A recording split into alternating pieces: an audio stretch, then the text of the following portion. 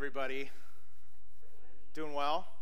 Are you loving? I'm loving September. I love fall this way. I love the beauty, just the way the sun hits, and just the experience we're having with these leaves that they're changing, and we know very quickly the wind and rain will come, and we're not going to think about that because we're just enjoying today. And so I hope today, no matter what you've gone through, what you're facing, that today is a day that God has for you and I here, and just even this very moment. So welcome here in person. If we haven't met, my name is Dan. I serve as the pastor here. So I've been in and out a little bit the last couple of weeks. So who is really, drives the ship? Jesus does. So we'll trust in that. If you're online as well, we just want to welcome you, and thanks for joining us here today.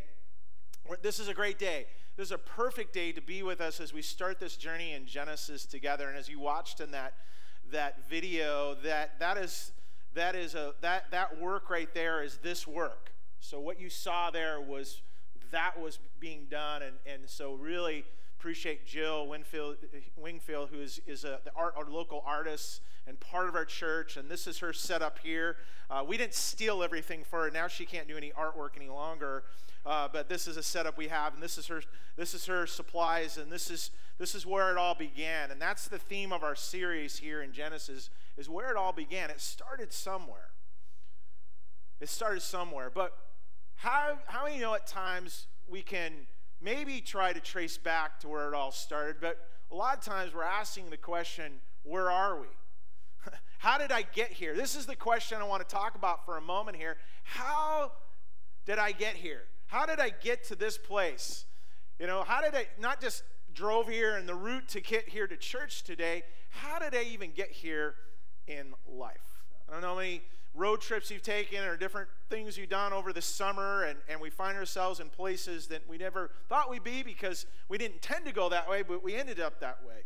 Several years ago, well, probably about 20 years ago or so, my wife and I, we moved to southeast Idaho, and we're only probably maybe 120 miles away from Salt Lake City, and so we had gone down to Salt Lake and back as a little day trip, and then someone suggested to us, hey, a more scenic route would be to go through Bear Lake and go around in beautiful blue water. You're going to love Bear Lake. And so her and I decided to go that route, and as we're going along Bear Lake, we got in some really good conversation, and we would say really heated conversation. Okay, we were arguing. To this day, though, looking back after these many years, we don't remember what the conversation or the argument was about. But we do remember that day is because as we left southeast Idaho and heading to Utah, we're driving along, and all of a sudden we see a sign that says Wyoming. So I pull into a service station, and not joking, I go to the attendant and I say, "Sir, I'm not drunk, but what state are we in?" And, he said, "Feller, you're in Evanston, Wyoming." Now, I didn't know people from Wyoming had a southern accent, but this guy did. We were 80 miles off to the beaten track of where we're going. There was a turn way back, but my wife wanted to talk about whatever we're talking about. No, it was probably me in the midst of it because I'm the driver. I wasn't responsible to make that turn, right? We don't know what we remember, but we remember that moment. We didn't know where we really what state we're in. We were in a state of confusion, right? We had no idea where we end up until we discovered this place. And I think about that in our life is that we were lost physically, but how many know there's other types of lostness? See, we can get distracted and busy, and conflict can happen in our lives that we veer off in the wrong direction, and we lose our way in many different ways. Maybe you found yourself, we lose our way in friendships or relationships with our kids, in our marriage relationship, our co-worker relationship, whatever it might be. And more importantly, we can veer off the beaten track in our relationship with God. And there's this type of lostness there that it's not about the location of being lost. It's actually about it's about the condition of losses. So we can be in the right place physically where we are, but we can be so lost within our own heart or in our own soul. We can be deeply emotionally lost where we find ourselves in the wrong place, not because of the direction we're going, but because the destination we're going, because of the condition of where we're at. There's a state of lostness that we find ourselves in. And so what do we do? What do we do when we're lost? Well, we need to retrace our steps. We need to go back to the point when we maybe weren't lost. How far do we go back? Well, Idaho? No, farther. Our birth? How far? Well, to the very beginning, to where it all began. And that's our journey through the book of Genesis that here at Christ the King we're going to start this morning at the beginning. And so our fall series is, as Jake mentioned, we are doing Genesis and going back to the beginning. And we're going to look at that and start here in a moment. But we want to encourage you that before you leave today, and make sure you take one of our growth guides. It's been really enjoyable the last few years where we've had seasons where we're offering our growth guide, we're offering times to gather as we do on Sunday morning, as well as our groups. And so just as a rhythm for you as you're getting kind of, kids are back into school, we're going to get in the fall season.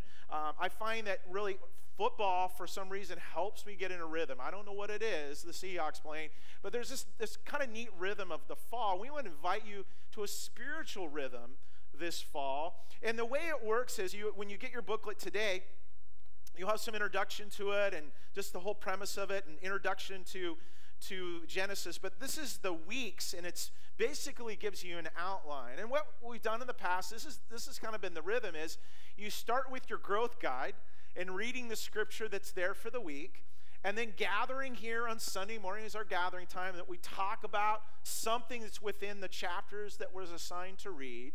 And then the following week after the Sunday is when you discuss it in a small group. So growth guides, gathering in groups. Now last week, unfortunately, we had some printing issues and things. We were hoping to get this in your hands to get you going. So I encourage you today to, you might have to catch up if you didn't read Genesis 1 and 2. You can read that. You can take your book and read it, or record what you had read this last week and stick that in your booklet. But I invite you to begin to read Genesis 3 and 4 this coming week, because then the following Sunday that we'll talk about that. Now, if you're in a group, so we read Genesis 1 and 2, some of you did. Today we're going to talk about it. And then this week in our small groups, if you're in a group, it will be discussing that. That's the rhythm of what we're doing. So growth guides, gathering groups to do that. And as Jake mentioned, if you're not in a group, we really want to invite you to be in a group. We want to help you be in a group. Our Jake and our small group coaches, they would just love that. There's different nights of the week, different groups are meeting. We have men's groups, we have women's groups, we have couples groups. We actually have groups or potential groups for all age levels as well. Our students gather on Sunday evening in small group as well when they gather here for United for middle school and high schoolers at 6:30. So we really are big into small groups because, as Jake mentioned, we're trying to move out of the rows and out into circles, out into our community, but first building community together. So make sure you get your book as you leave. If you have a friend that's going to participate or family member or whatever, make sure you take a book for them as well as we do this together. I'm excited about it. But I love the artwork. I love the whole idea of where it all began. Where do we go back to the beginning? Well, the book of Genesis, actually the word means origin, means where do we start? Where do we go back to the record of human history? And so just like real life history, it's the Bible describes it here of what happened, of the beginnings of civilization, understanding of how the world was created, how this nation of Israel that we're going to look at here. And when we get into the chapters of each of these, as we build this series, if you've read through Genesis before, it kind of goes from really, really good to really not so good. It just slides off really bad of civilization. And the stuff we're going to read in Genesis, you're going, they put that in the Bible? Is that legal? Is that, is that Christian? I mean, there's some things. And guess what? There's things that are not Christian in the Bible. People that did things in the Bible, and it all stems back at how did they get there? How did they end up? Again, losses is a condition, not just a location. Well, we got to go back to the source. And so this morning, that's where we're going to go. And in fact, to the very beginning, in the very first verse of the Bible we'll look at, well, in the very first word is in the beginning. Now, some of you, if you weren't here last week with Be Still sharing about this, some of you go, bro, that's 3 words, okay? In the beginning. Well, if you learned from Brian last week that's one Hebrew word. Do you remember the word? Does anybody remember last week? Bereshit. Okay, we didn't get the roll. Brian had it down. We didn't learn. If you butcher Hebrew, I'm with you on that. Bereshit, it's one word, in the beginning. And what did it mean? It meant the highest, the greatest gift, the biggest gift, the money bite. Remember he talked about that was the choices that what God gave, not the greatest thing in creation, which it was, but what did he give ultimately? His very son. The Bereshit was his son. And we're going to spend some time here in a few minutes before we end around the communion table, remembering this greatest gift. If you're watching online, make sure you grab some juice and a cracker as we're going to participate here in a few minutes. But in the beginning, the Bereshit, and it says then that God created the heavens and the earth. The ultimate gift, came from the ultimate giver. And what I love about Genesis 1:1 is it settles so much in just this one verse. In the beginning, God created the heaven and the earth. You know what it does? It's pretty amazing. It refutes a lot of false claims that man gives of origin. You go with me on this, but it refutes atheism. And there's no other creator but God. It refutes deism, which means that God somehow created and removed himself. No, you'll read in Genesis 3 that no, he really wants to be very, very involved in his creation.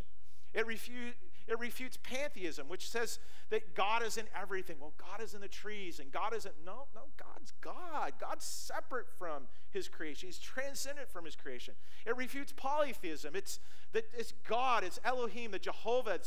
In Hebrew, it's the one and only God, the capital L, the capital G of who he is. And then it refutes dualism. Somehow we want to find balance in the universe, the yin and the yang and the good and the evil. If you're a Star Wars fan, it's the dark side and the good side. No, there's God Almighty and everything else. God and God alone is creation. And then, of course, it refutes humanism because God created, not man created. So God created man, and there's a declarations that are giving, and there's this beautiful work that comes together. And as we look into Genesis, Brian alluded on this last week as well, is we really need to approach the book of Genesis as literature, as genre of literature that the ancient Hebrew people put together. And it was really written as a poem, not a lab report. Our series, I want to make sure you know, is we're not here to debate young earth and old earth, and that's another series, and go for it, and there's great studies you can do on that. We're actually looking at the gift. We're looking at the work. We're looking at the art of what God created and really getting to the meaning of why he created. And we need to recognize that the book of Genesis, it doesn't explain everything that needs to be explained. There's meaning that can point back to it, but it doesn't have all those details. I mean, you could Google check me on this, but there's 350,000 types of species of beetles, okay? So you can't explain it. I like how the Apostle Luke says, even about Jesus' life, he says this, that Jesus did many other things as well. If every one of them were written down, I suppose that even the whole world would not have enough room for the books that would have been written. So even in the 3.5 years of Jesus, we don't have every word he shared with us. So is it a completeness? Well, we'll talk about what completeness means. but it doesn't have all those details. It doesn't solve all the mysteries of life because, well, if we knew that, we would be God in the first place. Genesis is written to be admired, to show the creator, the artist God, and what he truly created. And so Hebrew literature is so beautiful because it's written and has different literary devices and different repetitions. Just kind of like we sing songs. Sometimes some of you we sing the song over and over again. The repetition, the verse and the chorus and the second verse and the chorus. Why do we do that? To drive you crazy? No, because we're getting it in us, and so that song's within you, and then you take it throughout the week, and you're driving along, and you're in traffic, and life's not going good, and all of a sudden that song from Sunday comes up on your head, and your heart. That's what the Scripture is to be, is something that we're to experience. When we talk about how to do this booklet, it starts with the head, what we're knowing, and then it goes to the heart, and then it goes to the hand. It goes from what we're thinking and what we're feeling into what we're doing. That's the heart of this series, but it's really the heart of Scripture for us. And so when we look at what God's done, we're not looking at it as an art critic, we're looking at it as an admirer. We're looking at wow, God, look what you did. And yes, maybe how you did it, but the intricacies and the nature and how you created. And even the best of artists, they can't create as much as you could try to paint and even try to photograph Mount Baker. There's no way to capture it and what God has really done, because we step back and we admire the work that He done. It's pretty amazing. So in this single verse, we have the beginning. And then in verse 2, it says this: the earth was without form and void, and darkness was over the face of the deep. And the Spirit of God was hovering over the face of the waters. I just love that. The Spirit of God, the intricate work of God Himself through the Holy Spirit was this pneuma, this breath of God and this work of God that's happening. And it's like almost like that the Lord is like this hovering, it's His protection, it's His work. He's like an artist is getting prepared and ready to do this great work. The canvas is being set. And it's interesting, this whole thing of darkness. Hopefully you know scientifically that darkness is not a force, it's just a mass. It's just that when there's no light, it's just an emptiness. It's a void. Darkness is dissipated when just a little bit of light comes in. You've done that in a very, very dark, pitch dark room, and you come in with a little flashlight looking for something. It just brightens up the whole room. And it's the same way spiritually. God's light, maybe we feel pressed and depressed, or even maybe demonic forces that are encroaching us.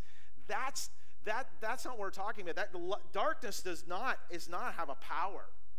The devil likes us to believe that because he's a bully, and he'll try to duke us to believe that, but that's not the case. When God's little bit of light comes in, it shines, and it's the force that we have. And the force is this. It says this, and God said. And God said. It's a powerful thing that God said. And it was this very voice that speaks it into being. And we see this phraseology over and over in this poem. God said, and God said, and God said. It's repeated 6 times in creation. And for one of those, he says, God said, let there be light, and there was light. And God saw the light was good. And, we admire James Webb telescope. Amazing pictures we're getting back. It's just unbelievable. But we can't forget the Hubble telescope actually showed us that the universe is expanding. So when God said, let there be light, and there was light, and if the universe is expanding, guess what? It's still expanding.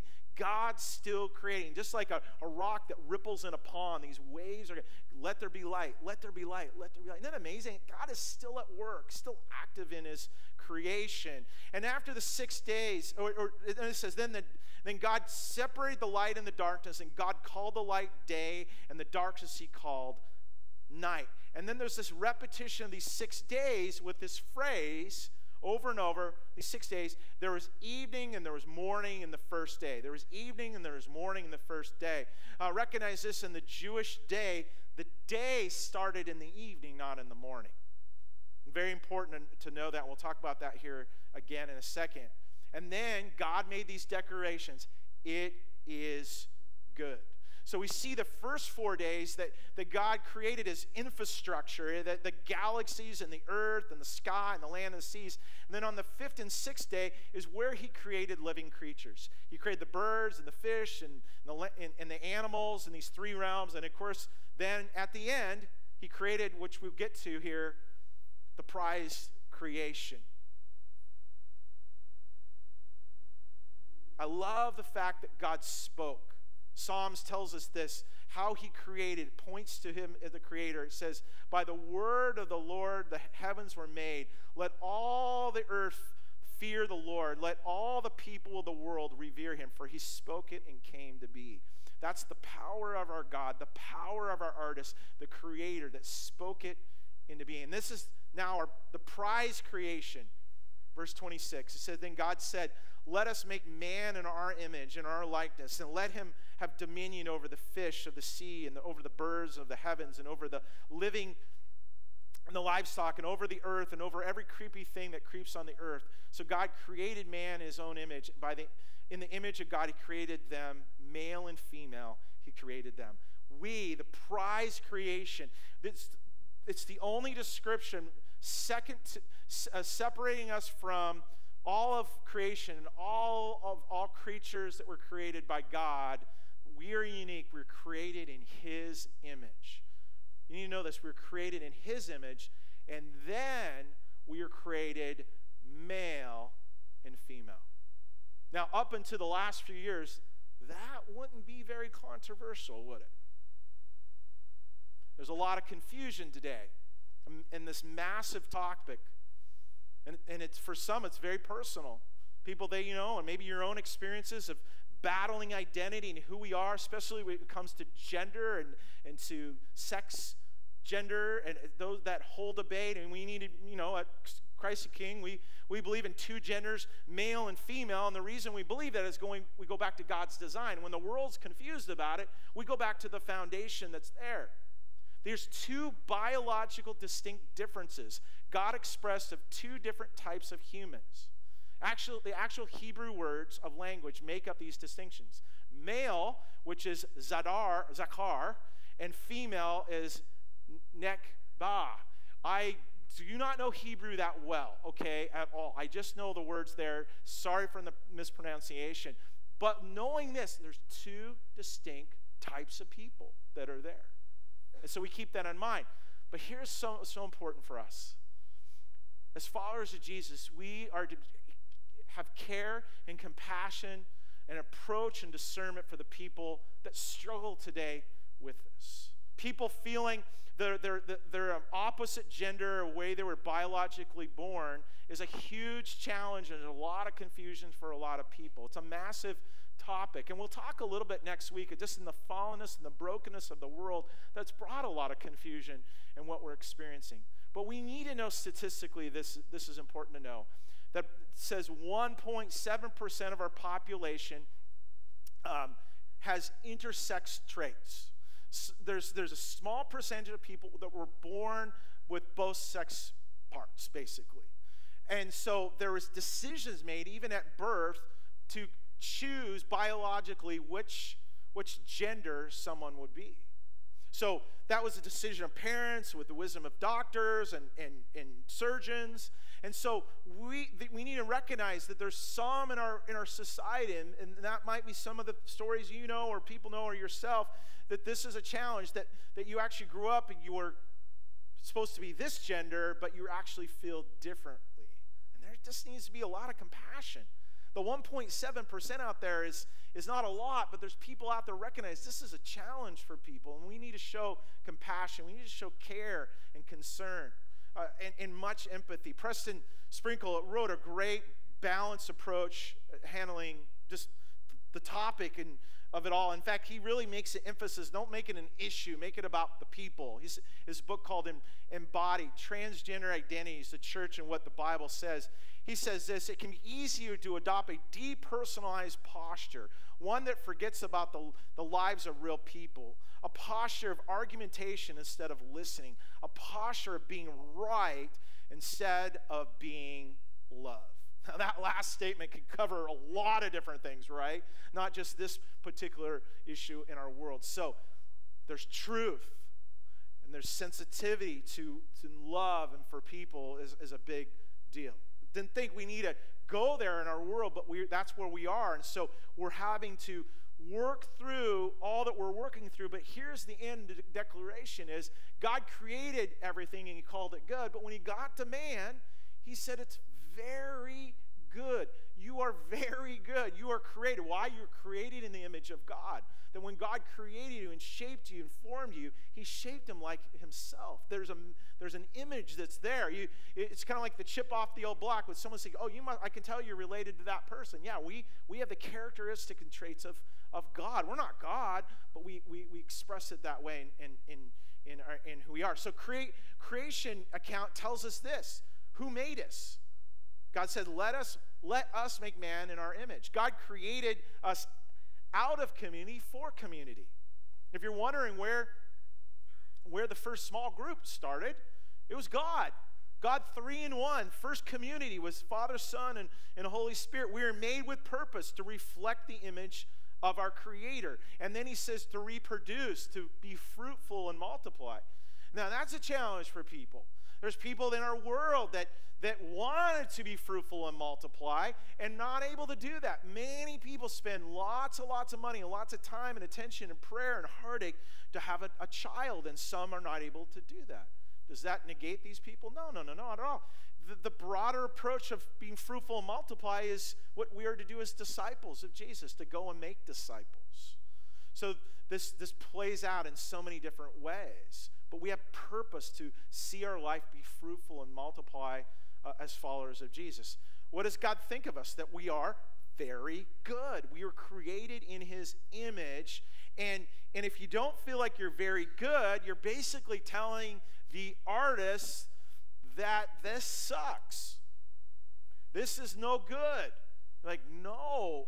We're telling the artist of his work, we are shaped, that we are the evidence of this great work that's there. And if you don't feel like you're very good, then you're negating the very cross of Jesus himself, that God came and he loved us with significant value through Christ, that we have been redeemed and have been significant. In fact, you can put it this way: your significance, you can write this in, is based on who you are, not what you do.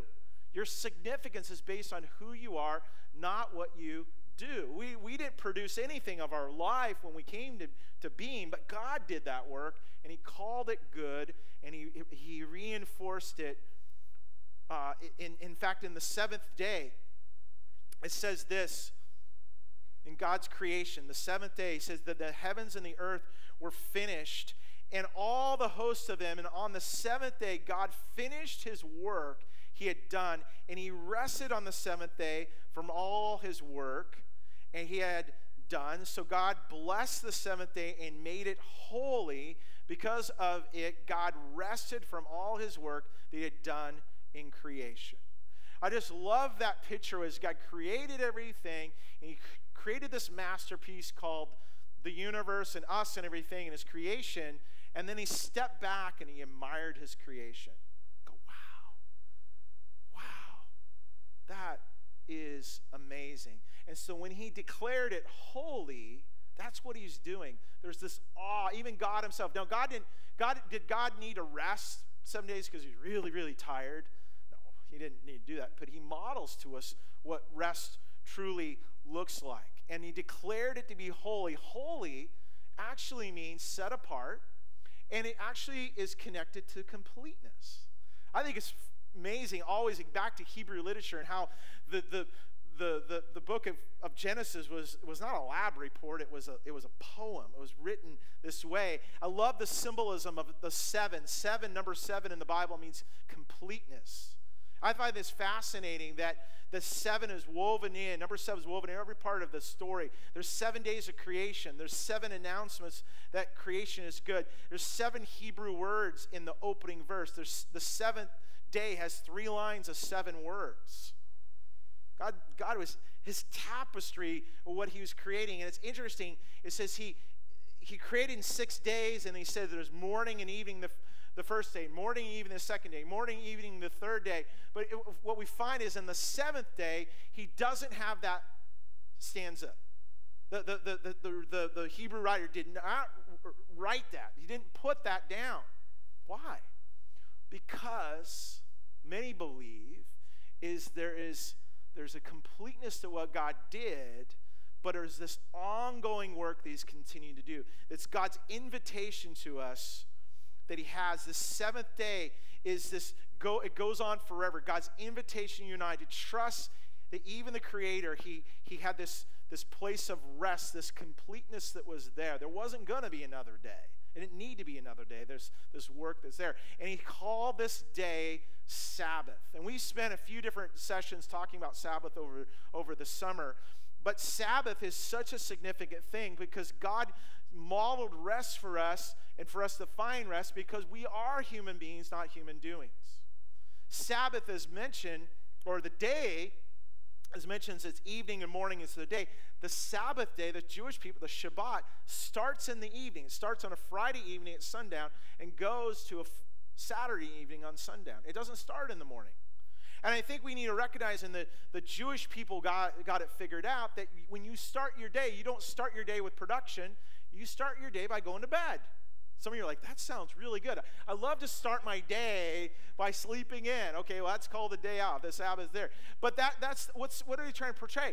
It's that it's not about your production. It's not about your work. It's God's economy is not based on what you do. God's economy is based on his good creation. That Sabbath actually is something, it's a gift. American church has done a terrible job over the many decades and centuries. Portrayed as a boring day off. I can't have any fun. Maybe grew up as a kid. I had Sundays. I couldn't do anything fun. That's not what it's about. Sabbath, Jesus says, it's not a man for the Sabbath. It's Sabbath for man. It was created for man. Sabbath is this reminder of this. And this is the reminder. I encourage you with this. It's a reminder of this. Our trust is tested in rest. At the seventh day in this creation, the culmination is that our trust is tested in the rest. You're actually trusting God in the rest. And what that means is whatever you got going, all the busyness and all the things, because I think what we find ourselves is it's not just the work, it's the worry. It's not just the work and the things I got to do, it's the worry of getting it done or whatever else is going on that's out of my control. And God is giving us this beautiful gift that it's baked right in the creation story. It's even before the fall, where work is supposed to be a toil and a curse. That's way before the fall. This work, even the work you love to do, you're to set aside, you're to relinquish it so that God can work in you. As you put that aside, your work and your worry, you're setting aside. And you relinquish it and say, God, I come before in this special day. It's set apart, it's holy for you, and that I can find rest in you. I want to invite you, here's a spiritual practice for you this week. It's very, very simple. It's this: to stop and to trust and to rest. To stop and to trust and to rest. To find time in your week. If you could build a Sabbath day in a day where you can stop your work, whatever you're doing, the work and the worry, and say, God, I relinquish. I'm not the most important person in the universe. You are. I'm trusting you're going to take care of my work and my worries so I can find rest for my soul. And I trust in him, that I give it over to him. And he gives us this beautiful gift. But here's a last gift, is this. He gives us the gift of decision. Finally, this: our choice depends on our trust in God's goodness. Our choice depends on God's goodness. God called his creation good. He called his prize very good. But check this out. Now he calls us to make a good choice. Maybe you told your kids, go make good choices today. And God says the same thing. He says this: the Lord God commanded the man, saying, you may surely eat of every tree in the garden, but of the tree of the knowledge of good and evil you shall not eat, for in the day that you eat of it, you shall surely die. There's a lot of surelys in there. You ever notice that? There's a lot of surely, like, hey, trust me. Because this is the key. The key to all trust is trust in the goodness of God over your thinking that you know good for your life, that you know the way you should go. I got this figured out versus going, no, God, you are good and you have good reason for where you take me. Now, if there's anything that I struggle with in Genesis story is this. If it's all good, and in fact it's very good, and it's holy and separate and complete, God, why would you give us the ability to mess it up? Huh? Why even give us this gift of choice? You ever thought about that before? That is a really, really good question. And that's a hard question to answer.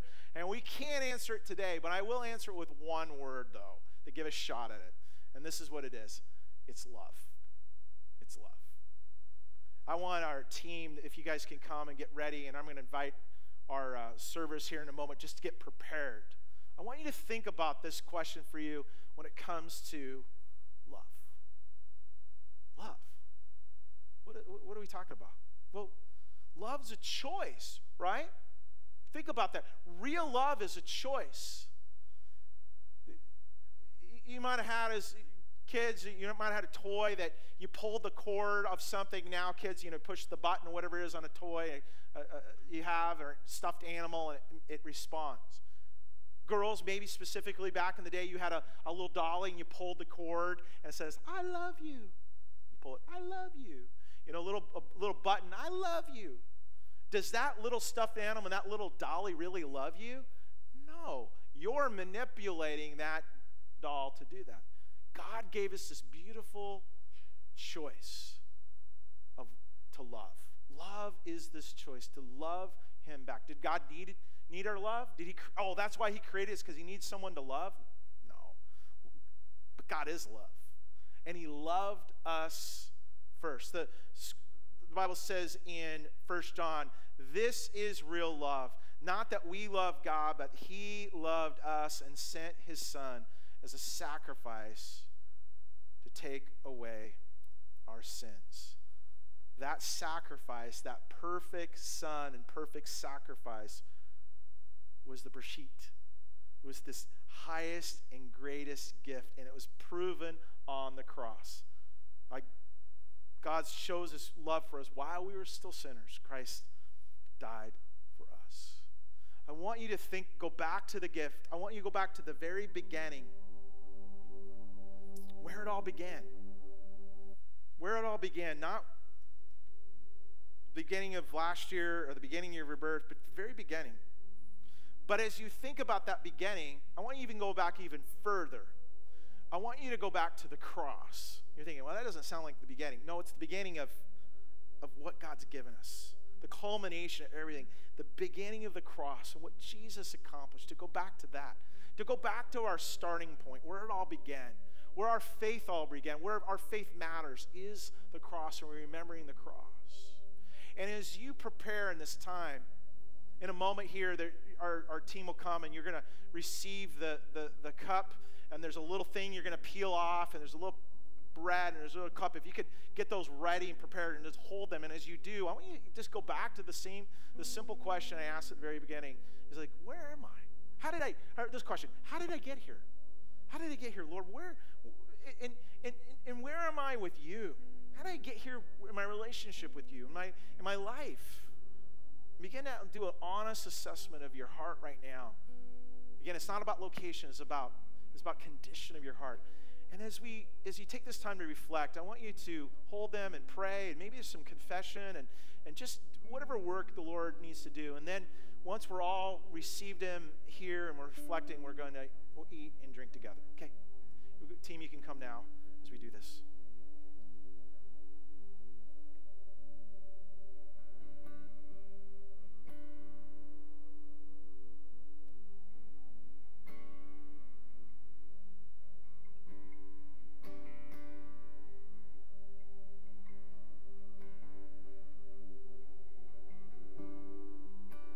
Savior, I come, quiet my soul.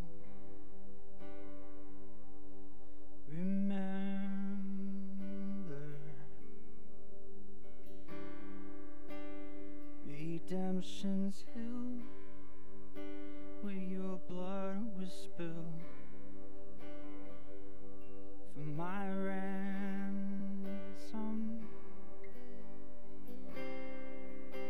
And everything I once held dear, I counted all as lost. Lead me to the cross where your love poured out. Bring me to my knees, Lord, I lay me down. Rid me of myself, I belong to you. Oh, lead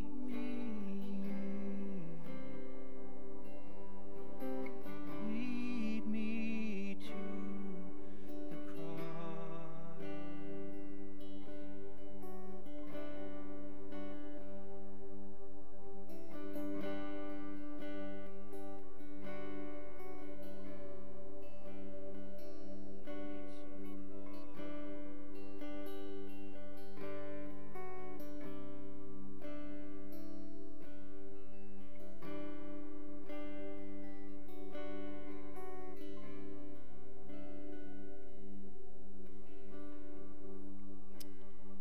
As you're preparing to open up your cracker and cup, hopefully not a lot of time, but you're able to reflect a little bit about your own, really asking that question, how did I get here? How did I get here? And this morning, as we remember Jesus, I'm also remembering a friend that passed away this last week. Brad Smith. Brad was not only my chiropractor and I was his pastor, but he was my friend and a friend of many in this room today. And our heart is very, very heavy this week. Brad, I first really kind of got to know him through another kind of stranger. I was sitting in a meeting, and this person come up, his name was John, and he says, you need to connect with Brad Smith. He goes to your church. And I said, gosh, I'm not familiar with the name. Of course, pandemic, we've had a lot of things happen, and him and his wife, they're chiropractors, him and his wife Dana, and like, oh, okay, I think I know who that is. And so I got Brad's number, and we got together, and he shared his story. He shared that he had been diagnosed with pancreatic cancer and going through treatment, and very, very positive. And if everyone knows Brad, he was positive, Mr. Positive on everything. And he turned it back on me, and he goes, hey, how's your back? And so come on in. And so I spent time with Brad a couple times a week. Plus, he was part of one of our quad groups. And so early Monday morning, 6 a.m., Brad came in. He was typically the first there. And he was ready to go, ready to engage, and ready to be involved in community. And he continued to inspire us. And we would spend time in prayer together, and you'd share some prayer requests. And he was so sympathetic to him, but you're just going, you have pancreatic cancer. And he would say this phrase over and over, God is good. God is good. And we finished up our time, and here's a picture of Brad. Take a look at that. Got a picture there. And Brad's in the blue. Some other guys in there. And that smile says it all. That's how he left this world and entered his own. That smile went into heaven. That smile where he was greeted by his Savior. And I believe that Brad would say those words again, God is good. As we hold these symbols of goodness, all goodness, the good work of creation, the very good work of us as his prized creation. But as you know, the story continues, it wasn't good that would happen next. Through the fall, it became not good. and goodness needed to be restored, but it was restored through love. That Jesus came as the Beshit, the gift that God gave us, this good and perfect gift of his sacrifice. And so when Jesus presented at the Last Supper, he presented this gift of his very self, symbolic in the bread. He says, this is my body.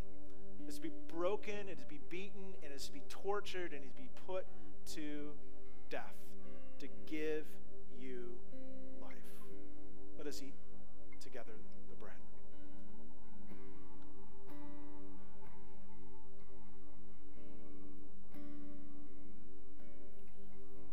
Later on, he began to talk about the sacrifice that he would make of his blood shed for the forgiveness of sins, this new agreement that things were good and now they weren't good and now they're going to be good. They're going to be ultimately done through the shedding of his blood to this agreement, this new covenant of his sacrifice, the forgiveness of sins. He says, drink in remembrance of me. Let us drink together.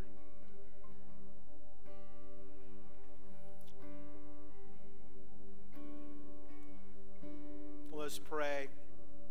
It's in these moments, these very moments, Lord, we can declare to taste and see that the Lord is good. The substance and the sweetness of the symbolic work of the sacrifice on the cross that Jesus, you did for us is a declaration of your goodness. And it's very good. And it's perfect. It's holy. The very Beshit, you, Lord, given to us because of this great love for us. Thank you, Lord. Thank you, Lord.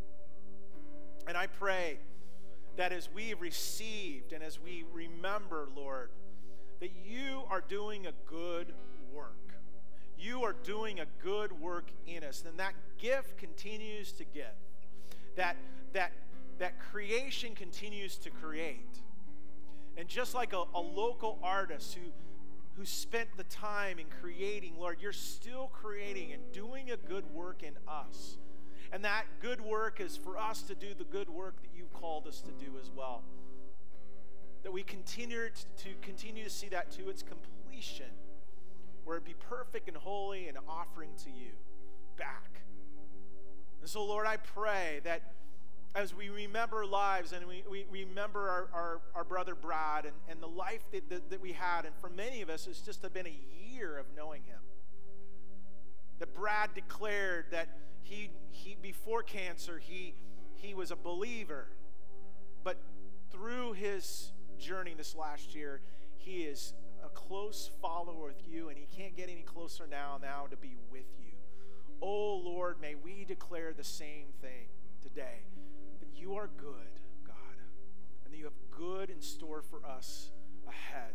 In the days of grief, as we think of Brad's family, and in the days of joy that we'll have and what you have us through, and as declared today, even the days of hope ahead that we have in trusting in you of this good work, to go back to where it all began, to go back to the cross of Jesus, that we now can move and we can live and we can proceed in the journey that you have for us this week together, we pray. In Jesus' name, amen. Amen. I heard this phrase, it says this: your life is God's gift to you. What you do with it is your gift to God. We receive the gift. Let's live that gift out this week. Will you stand as our team comes and they will collect? You can just pass your cups to the aisle as we close in this final song. I want you to know, if it's been a heavy week for us in our community here, so if you have any needs, any prayer you need, we have a lot of people that are going through a lot of things. Our team is available to pray with you. I hope and pray that you can start this journey in Genesis together. God's still creating. He's doing a good work. Let's be a part of this opportunity together as a church together. We're here for you. We love you. Let us know how we can serve you more. Have a great week. Let's sing this together.